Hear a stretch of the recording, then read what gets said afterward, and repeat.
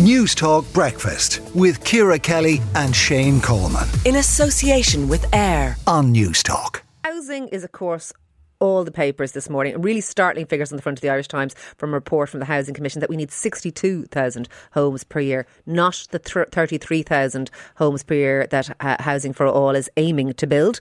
Meanwhile, in a separate report from Mitchell McDermott on the construction sector, it found that there is a log jam at On Board Pleanála, which has left almost 2/3 of strategic housing development applications yet to be decided upon, which is almost 30,000 housing units stalled. Tom Phillips is Managing Director of Tom Phillips Associates and Adjunct Associate Professor of Architecture and Planning at UCD. Good morning to you, Tom. Let's start with the issues at On Board Pleanála, that log jam.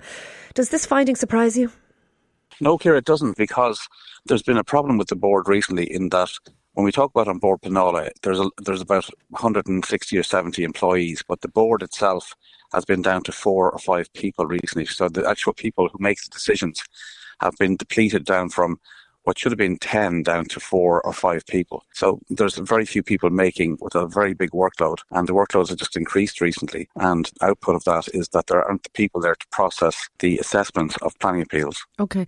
So in effect, is this dysfunction at On Board Pleanála, that it's not just the volume, and the volume is large clearly, but there is this dysfunctionality that we've been talking about over the last number of months? I wouldn't portray it as dysfunction. I would portray it as the fact that members of the board have defined periods in which they're in the board, and for different reasons, some of them have left, their tenure has finished, and they haven't been replaced as quickly as would be ideal. Now, what's positive, because we can be always very negative, but what's positive is the Minister has brought out new legislation that says that they increase the number of board members from 10 to 14, and that has been put in place in the last few weeks. The new chairperson last week. One of the people there who's been there for a few years, Chris McGarry, has been appointed as deputy chairman, and 3 civil servants have been brought in from different departments to boost the number. So they're now up to about, I think, 9 people, and they've got the potential to an extra 5 people once they're identified. Okay, and will that move it from, because it sounds when you say that there's tens of thousands of decisions to be made per year, and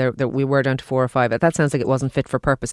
Will these changes be enough to clear the logjam, I suppose, is what people want to know? They would, but there's a very big load. Obviously, the number actually is 20. The number of appeals usually around 2,300, and ironically, just before Christmas, the planning regulator brought out a report that into the functions of On Board Pleanála and showed that they actually had 2,300 appeals waiting for them to be assessed by the board, and 600 had inspector's report and 1,700 hadn't yet. So that's the worst it's ever been in terms of a backlog. But they're trying to work through it. But when you say the board, now if you had 14 people, there's a quorum of 3, so you could have actually 4 effective boards working at the same time on certain jobs. They should be able to clear it pretty quickly if they get the people. But one of the problems about getting the people is getting people who understand the planning system, because it's not something that you just learn overnight. Yeah. And it's a very onerous position. It's also something that people don't probably appreciate, is the fact that once you become a board member, you have to cut a lot of your social ties with people who might be in the property business, because you can't be seen to be associating or socialising with people who are in the property business or developers. It's a small country, and a lot of people who would know about development might have friends in that situation,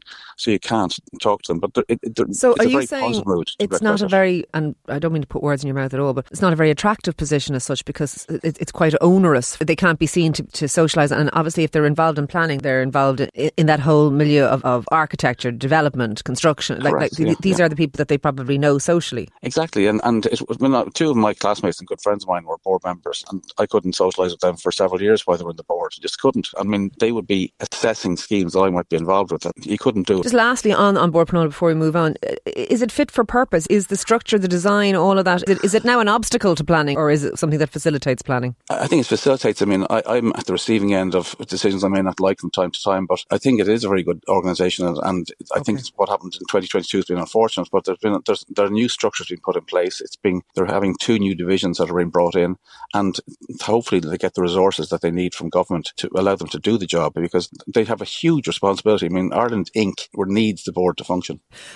Moving on, Tom, I don't know if you've seen the front of the Irish Times this morning, but there's a big headline: research indicates an annual need for 62,000 new homes. Findings show that the state require between 42 and 62,000 new homes.